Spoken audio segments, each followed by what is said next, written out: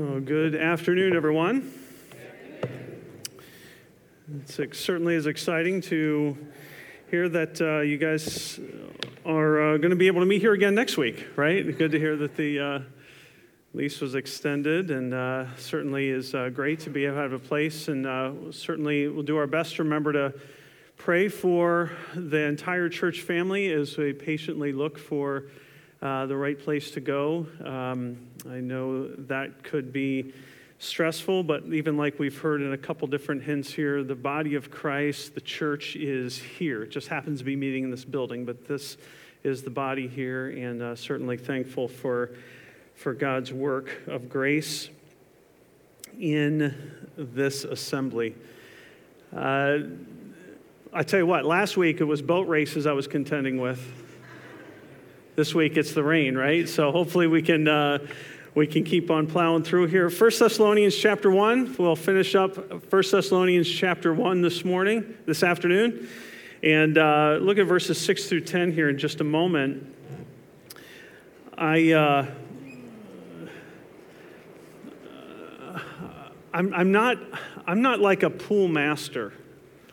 I don't know how many of you may have a pool in your backyard or had a pool maybe at one time in your life, but a number of years ago when our kids were smaller, we had one of those. It's about 15 feet in diameter, 4 foot above ground, assemble, Toys R Us special kind of a thing. You buy this pool, you put it together, and you'd fill it up. And so we had this little pool in the backyard, and we were given some wise instruction, put down some nice sand, right, so it's soft under your feet, liner will last longer. We did all those things, set it up in the backyard, and then, once it was filled with water, of course, the kids immediately jumped in, no problem, but as well as I do, that eventually you're going to have to put some pool chemicals in there.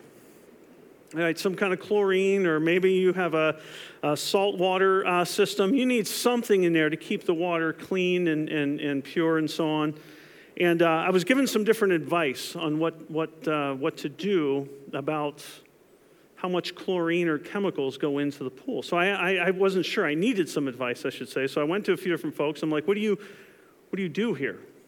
One guy said, just keep dumping a bunch in. Oh, that's not helpful, but thank you. Shock it every week. I'm like, what? Do I scare it? What do you mean, shock it? What are you talking about? One person said, just go to the hardware store and they'll tell you what to do. So I went down to the hardware store. I talked to the lady who was working there. She said, and she was a young girl, she says, I have no idea, but my dad happens to be here right now, and he has a pool, so he can tell you. So, 6 degrees later from Kevin Bacon, I found someone in the hardware store, right, who could help me figure out what to do. And I learned that shock was the stuff that was a certain kind of chemical, and went through all the deal with it or whatever. And what I began to realize is that if you don't treat the water, it's going to become a problem. We went away for a week in the middle of July. Filter not running. Why would I do that, you ask, right? I had no clue. Came back, and the pool had turned from a crystal clear blue to a nice puke green. So we had to put more chemicals in it, and we had to keep trying. It wasn't getting any better, so eventually I gave up and just emptied out the pool and started over. Well, I think we all understand that if we don't keep or maintain chemicals in the water, it's going to become a problem. When chemicals get added to the water, it makes a significant change. See, if there were no chemicals that were put into the water, it would just continue to deteriorate and fall apart and become gross and more gross and more gross. Do you recognize that when God's grace enters into our lives, it changes you? When pool chemicals are put into water, it will change the water to make it pure. Right, to make it swimmable so it's not all nasty. When God's grace comes into our lives, it changes who we are. So when a person puts their faith and trust in Christ, when a person receives the gospel of God, it does something to change them. What we're going to see this afternoon, looking at the rest of 1 Thessalonians chapter 1 is that God's grace changes disciples. God's grace changes disciples. Last week we saw that disciples thank God for the evidences of grace, but it's not just simply thanking Him for seeing it, it's a recognition that there are changes that actually occur in a person's life. Grace does not leave, as we've heard in different ways, in different forms, grace does not leave a person where they were. It changes them to become something that they are not. This is the work of God's grace in our lives to change us so that we further see the evidences of grace. God's grace means it actually changes our lives. In just a moment, I'm going to read verses 6 through 10 from 1 Thessalonians chapter 1. And I want us to see, again, how these disciples at Thessalonica, how they had received the word, how they served as examples, how they communicated the word, and how their lives demonstrated repentance. And specifically, how it was demonstrated through serving and waiting. So please follow along as I read 1 Thessalonians chapter 1, verses 6 through 10. And you became imitators of us and of the Lord, for you received the word in much affliction, with the joy of the Holy Spirit, so that you became an example to all the believers in Macedonia and Achaia. For not only has the word of the Lord sounded forth from you in Macedonia and Achaia, but your faith in God has gone forth everywhere, so that we need not say anything. For they themselves report concerning us the kind of reception we had among you, and how you turned to God from idols to serve the living and the true God, and to wait for His Son from heaven, whom He raised from the dead, Jesus, who delivers us from the wrath to come. God's grace changes disciples. You know, we're going to dig in here in just a few minutes over the next few minutes to see how the Word of God is a powerful tool to drive our lives to different change. The imitation here of the apostles and of the Lord was through the reception of the Word. The Word is what they communicated. Their faith in the Word is what went out. And so the evidence of God's grace is seen in that it actually changes people's lives. No one wants to hear someone talk more about the changes that they're going to do. Even earlier today, listening to the fact that we have so much in politics, right, about how people are talking about all the great things they're going to do. I don't want to hear any more. I don't want to hear any more about it. I want to see something happen, right? I want to see them actually do something. Don't talk about all the great things you're going to do. Talk about the great things that you've done. Even Henry Ford pointed out that you don't build a reputation on what you're going to do, right? It is built on what you have done. And when we see God's grace at work and it changes someone, it is demonstrated in the way that one lives. Now, sure, of course it comes out in the words that we say, but really what it amounts to is how we conduct ourselves and live our lives.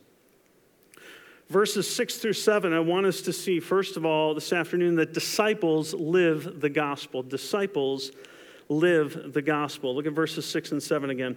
And you became imitators of us and of the Lord, for you received the word in much affliction with the joy of the Holy Spirit, so that you became an example to all the believers in Macedonia and Achaia. This phrase here, you received the word really in much affliction, is a key statement for us to understand about what was going on. Certainly the circumstances which they had received the word were less than ideal.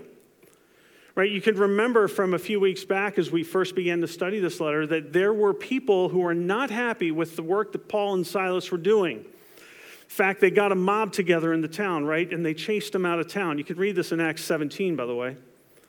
If we were to continue reading down through Acts 17, it's amazing what they did.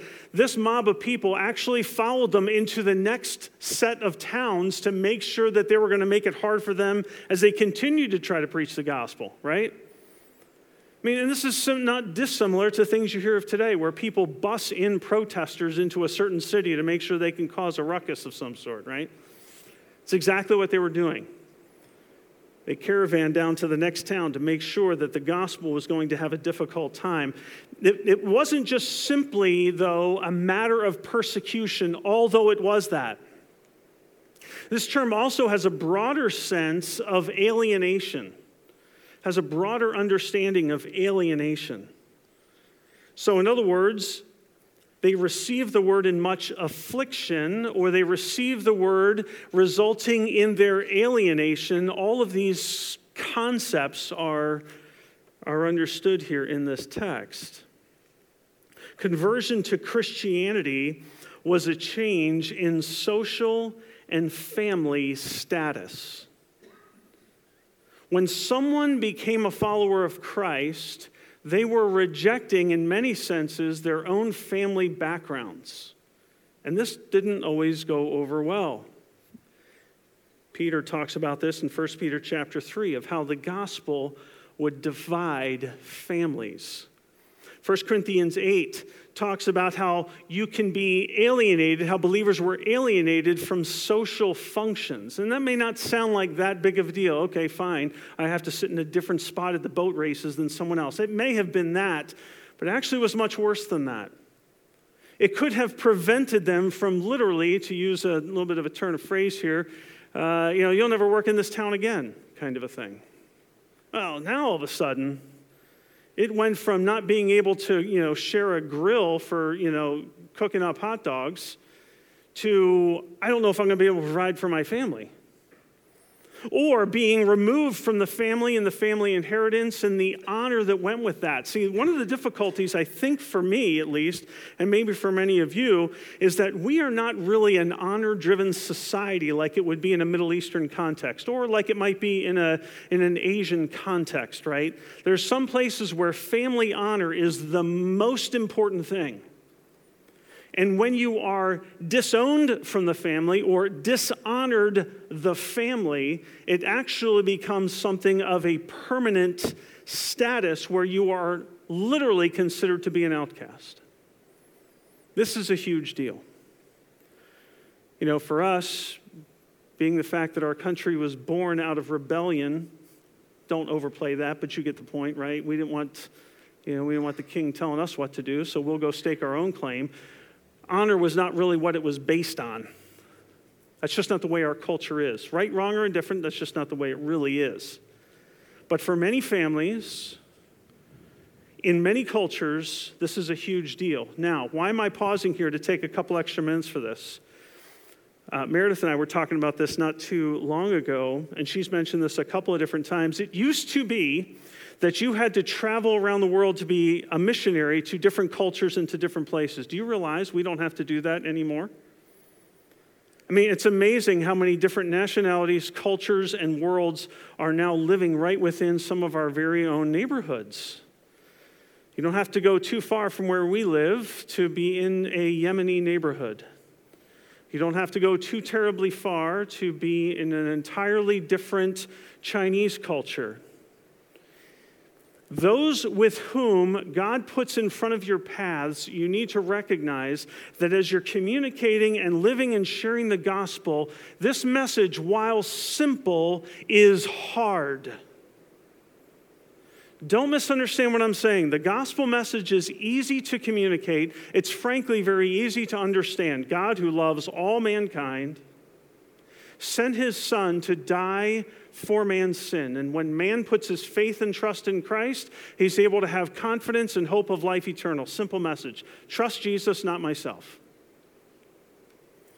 The hard part comes in when God's grace begins to change a disciple, and a follower of God lives a life different than those family traditions. God's grace changes disciples. The believers here at Thessalonica certainly had received the word in much affliction and difficulty, literally having those who brought the gospel being chased out of town. So despite this affliction, I want you to notice something about the text from the text here. There was a joy of receiving the word that resulted in them ultimately being examples.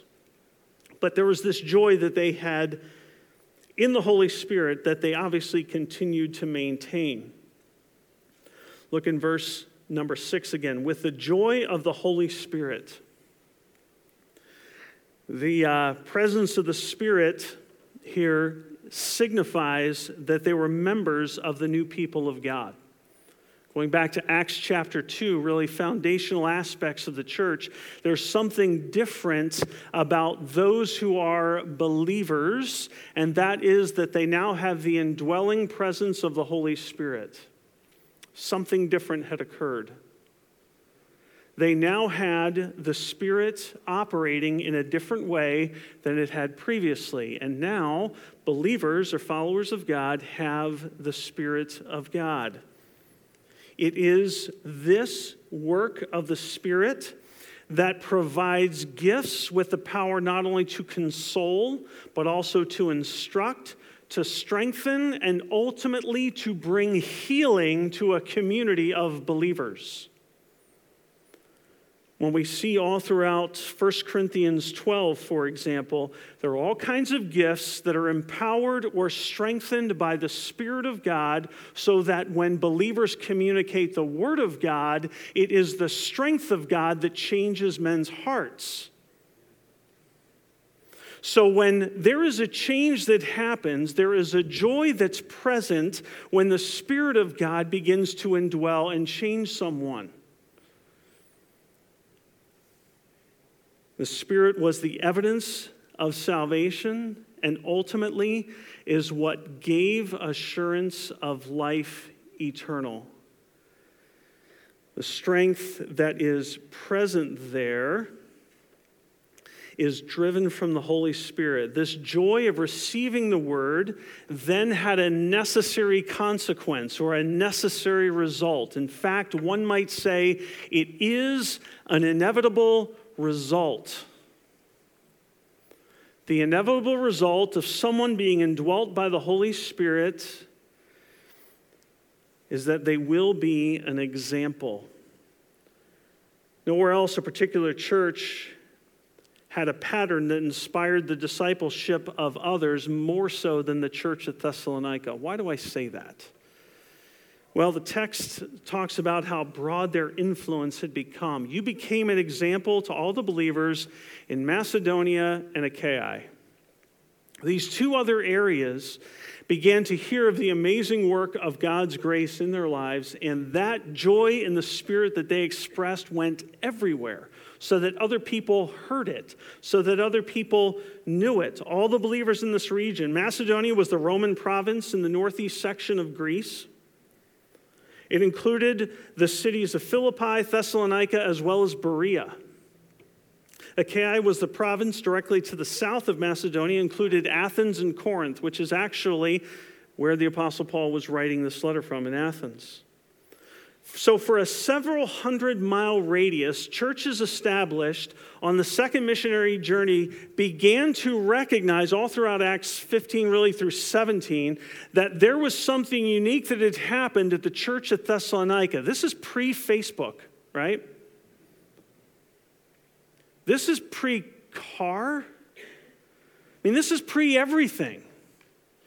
So how amazing was the demonstration of God's grace and the power of the Holy Spirit that it began to spread through tell a friend, right? No telephone, just tell a friend.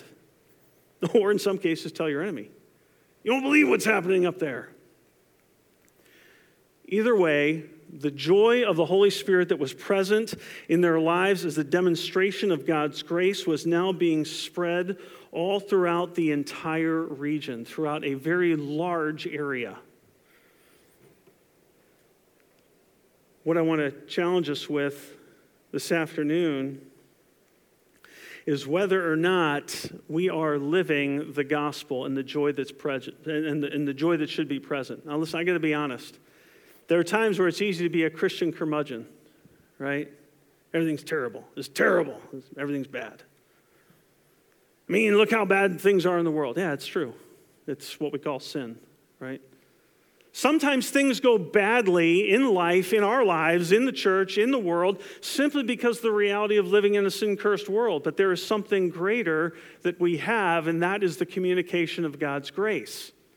It doesn't mean that things are going to magically get better, like we've got this pixie dust we're just sharing out everywhere, and take this and everything is going to go perfectly fine. No, that's not the guarantee, but the guarantee is this, that God will give you the grace to sustain through that difficulty and through that trial.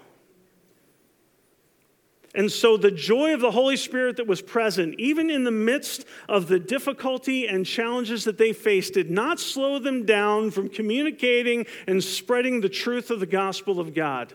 It had changed their lives. The Spirit of God was so present that it was the joy of the Lord that became their strength. Have you ever been around some Christian where you're like, why are you so happy? Knock it off.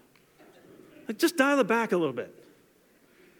Right? I have a good friend of mine. I'm going to see him, Lord willing, end of the month here. He's coming up to visit. And this guy just slobbers the goodness and graciousness of God. I'm like, what is wrong with this dude? And it's contagious.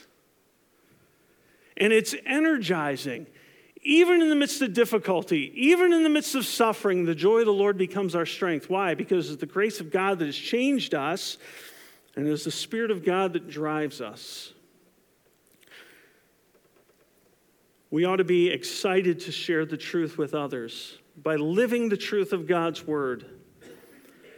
You know, as we have opportunity to demonstrate God's graciousness, it's seen even in the people who allow the church family here to be meeting here. That's a demonstration of God's grace. The work that you guys have done by being gracious tenants. Don't let the little things slip by. And it is those things that serve as the foundation or the basis that you will be good stewards of what it is that God has entrusted to your care. Be it a rented facility or be it your own garage that you meet in. Whatever it is, God's going to give us the energy to be able to plow through those things. We seek to model and be an example of the truth in our lives. That's what the believers in Thessalonica did. Our lives serve as a model or example of what we cherish and what is important to us. The things that we cherish and the things that we pursue, the things that become the motivating factor for who we are and what we are, those things show that we live the gospel of God when it is the joy of the Holy Spirit that drives us. How is this remotely possible? It can only come from an inner strength that the Holy Spirit provides. Because given to myself, I will always pick the path of least resistance, right? I'm going to do the lazy thing. Why? Because I'm a sinner.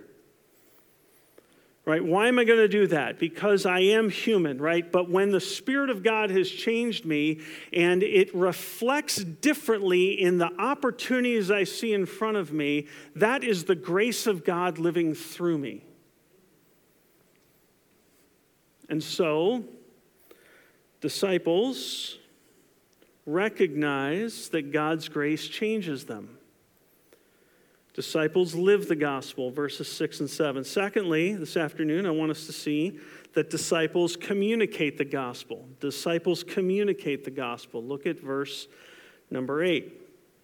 For not only has the word of the Lord sounded forth from you in Macedonia and Achaia, but your faith in God has gone forth everywhere, so that we need not say anything. First phrase here, sounded forth. There's really no mention in the text here that this sounding forth means that someone went with the Apostle Paul to continue in his evangelistic missionary journey, right? It doesn't even indicate that they had, sounded forth the word by sending out independent missionaries. I want us to catch the fact that we're talking about here the general activity of the church. Now, later on, there's stuff in the letter here about sending people out to do it. But this sounding forth wasn't like, hey, you know what? We're going to have a holy huddle back here. We're going to pray, pull some money together, and Garrett seems like a nice guy. We'll send him to go sound forth the word. Okay, he might not be going, that far, but at least in the area here, we'll have him do it. No, that's not what's happening here. These are all the believers that have had the gospel of grace change their lives, that they are sounding forth the word. In whatever context they're in whatever place that God finds them. In fact, it was spreading so quickly, it went to these entire regions, like you mentioned, and it repeats it here in the text. It couldn't have been one or two individuals. It had to have been the whole body of believers engaging in this activity. Sounded forth. The story of their faith had become well known. Quote, the Lord's message rang out is another way we might say it here. It sounded forth. Everywhere their faith in God had gone forth. Now, I realize that there is a balance between, what we communicate, when we communicate it, and how we communicate. I don't want to be an idiot in how I communicate the gospel. Right? The gospel message in of itself is ultimately going to cause challenges like we've already mentioned. So let's be gracious, right, in our communication. Let's be gracious in how we conduct ourselves. Let's show our integrity, not for integrity's sake, but because it reflects the gospel, right? Let's show our kindness, not because it might help us get ahead, but because it is the grace of God that has changed us. And all of these things, by God's grace, will give us opportunity to be able to share the gospel of God even further. Now, over the last 7+ years, I have been full-time working in a regular corporate job versus a vocational ministry job.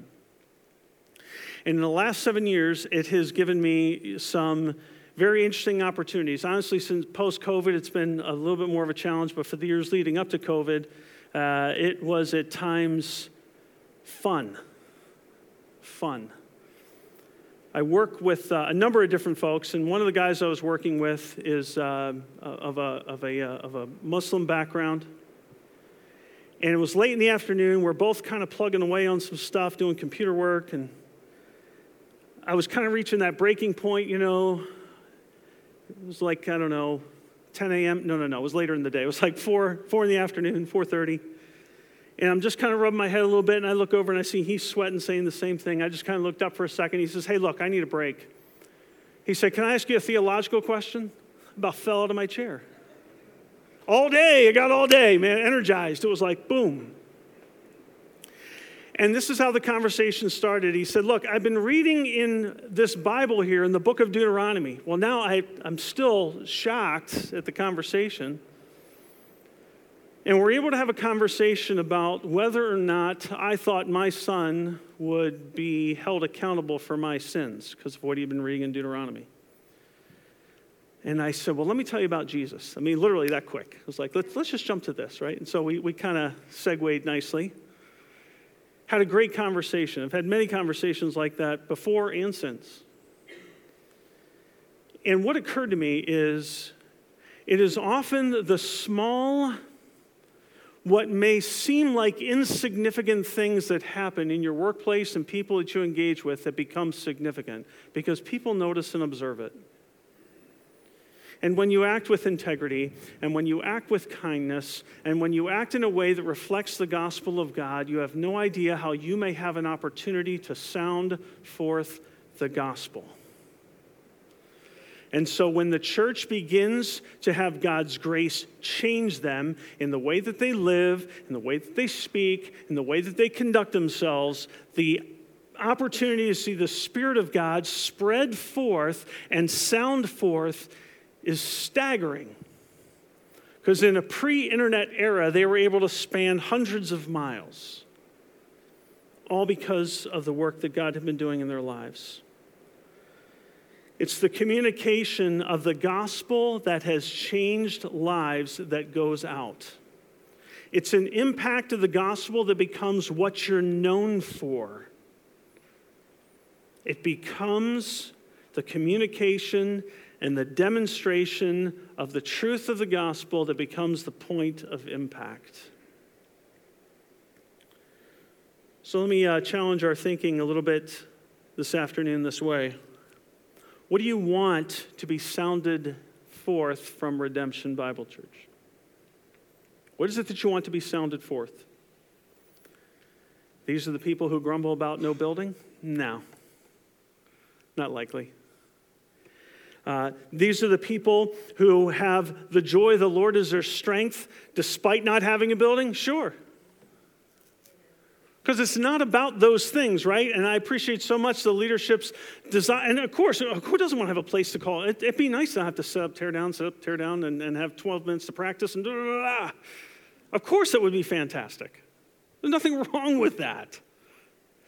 However, the joy of the Lord is our strength. It is the word that guides us. It's that our hope is in the name of the Lord, not in structures, not in stuff, but rather it is seen in our Savior, right? And it is the communication of the gospel of God in the way that we live.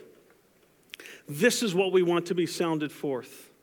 That is the gospel of God that has changed us. So what guides and motivates us with these principles from the Word of God? Are we thinking of seeking first the kingdom of God and His righteousness, or are we pursuing our own kingdom? Even within work and service within the local church, even within redemption. I'd like to be able to do for her, and how come she gets, and we turn into this, what do I get for me out of it? Instead of seeking first to serve and demonstrate that the gospel has changed us.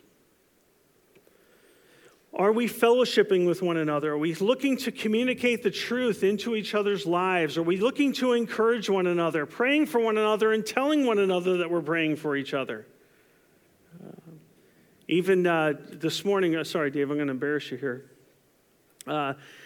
Letting us know they're praying for us, right? Couldn't remember all of our names. That's okay. God knows. That's encouraging.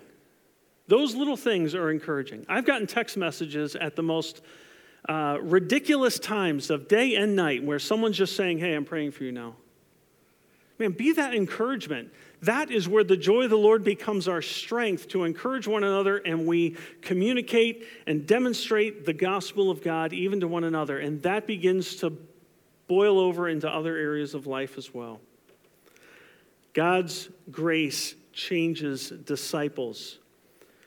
Disciples live the gospel. Disciples communicate the gospel in verse number 8. And then finally in verses 9 and 10, I want us to see that disciples anticipate the fulfillment of the gospel. Disciples anticipate the fulfillment of the gospel. Look at verses 9 and 10. For they themselves report concerning us the kind of reception we had among you, and how you turned to God from idols to serve the living and true God, and to wait for His Son from heaven, whom He raised from the dead, Jesus, who delivers us from the wrath to come. The disciples of Thessalonica obviously had repented. They turned from idols to serve the living God, and we looked at that a couple weeks ago. We know that Paul began his preaching in the synagogue, and that lasted for a few weeks. And obviously there was sufficient time for him to be able to preach to the Greeks as well. And this particular phrase here was showing that there still must have been a fair amount of pressure for these people to return back to idols. And that's really what we're talking about here. Those who are the non-Jewish believers now, the Gentiles, who were now facing this pressure to turn back to these other false gods or these other idols. As this pressure, I'm sure, was mounting, they had the grace of God that had changed them. This particular concept here is they were, first of all, serving God. They themselves report concerning the kind of reception we have, that they were, although facing this pressure to turn back to idols, they continued to serve God. You know, sometimes we tend to think of service to God as doing something here when we're gathering together for church. Lord willing, a little bit here, we're going to receive the Lord's Supper, right? Communion. And it's true, there are going to be people who either serve us or have prepared it. Obviously, they've served in some way. Is that service to God? Sure. But it's more than that. It's way more than that. Service to God and serving God, sometimes we tend to think as having a ministry title or responsibility. If I don't have an official name tag, then it's not official service. And that's just not the case. So thankful for all the people who are up here serving God and us as they lead us in worship together. So thankful for the people who are working behind the scenes, serving the church family and ultimately the gospel of God by searching for a permanent place to meet. So thankful that we have people who are serving their families by communicating the gospel of God in the midst of difficulty and heartache. This is service to God. Those in your workplace that you have opportunity to live and demonstrate and communicate the gospel of God. This text here is speaking about disciples whose lives are characterized by service to God, not coming to a place to do service, but that all of what they do demonstrates their commitment to the King. It demonstrates that they are serving ultimately God and not themselves. Our lives are not rooted in service to ourselves, but rather to God. And friends, what you dedicate your time, money, and effort to is who you worship. The things that you're most committed to, the things that you drive, that do all of what you do, that is what you worship. Ultimately here, we're talking about what dedicates and drives disciples who have been changed by the grace of God is service to God, and they anticipate the fact that Christ is coming again. Last phrase here, verse number 10, to wait for his Son, whom he raised from the dead, Jesus who delivers us from the wrath to come. This is the true God, by the way. This is not a false God. This is the one who has been raised from the dead, the one who has conquered death himself, can also conquer death for others. And that's exactly what Christ has done, conquered death. Jesus, who rescues and delivers us from the wrath to come, is the one who has conquered death already. There is no way I'm going to have confidence and hope in a Savior who he himself has not beaten what he said he is going to beat for me. And so we have this great confidence knowing that it is our Savior who conquered death, who will conquer the wrath or death to come. And that's exactly the reason why there is this anticipation of Christ's return. Believers are anticipating a crown where there'll be no more night, no more pain. There are people in this room who either they themselves or their family members are suffering with incredible pain, physical, emotional, or otherwise.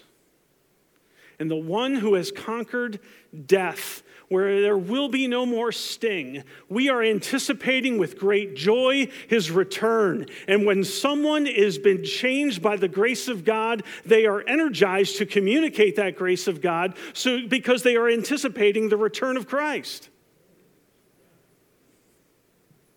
The joy of the Lord becomes our strength. When the Spirit of God has changed a person's life, even in the midst of difficulty, even in the midst of circumstances, they're going to serve the living and true God, not for recognition by others, not for a place or a position within a church, but rather because the grace of God has done something radical. The joy of the Lord becomes their strength. They want to tell others about it. They want others to hear it. They want others to live it. Why? Because they know that the King is coming. And so they want to be able to tell others. This is looking for that blessed hope that is to come. This is what gives us great confidence in the gospel of God, because it is God's grace that changes disciples. Disciples live the gospel. They communicate the gospel, and they anticipate the fulfillment of the gospel. Let's close with a word of prayer. God, thank you so much that you have changed us. God, we thank you that we are not always looking to see how we can improve ourselves for ourselves' sake, but knowing that you have changed us gives us great confidence, great comfort, and great hope.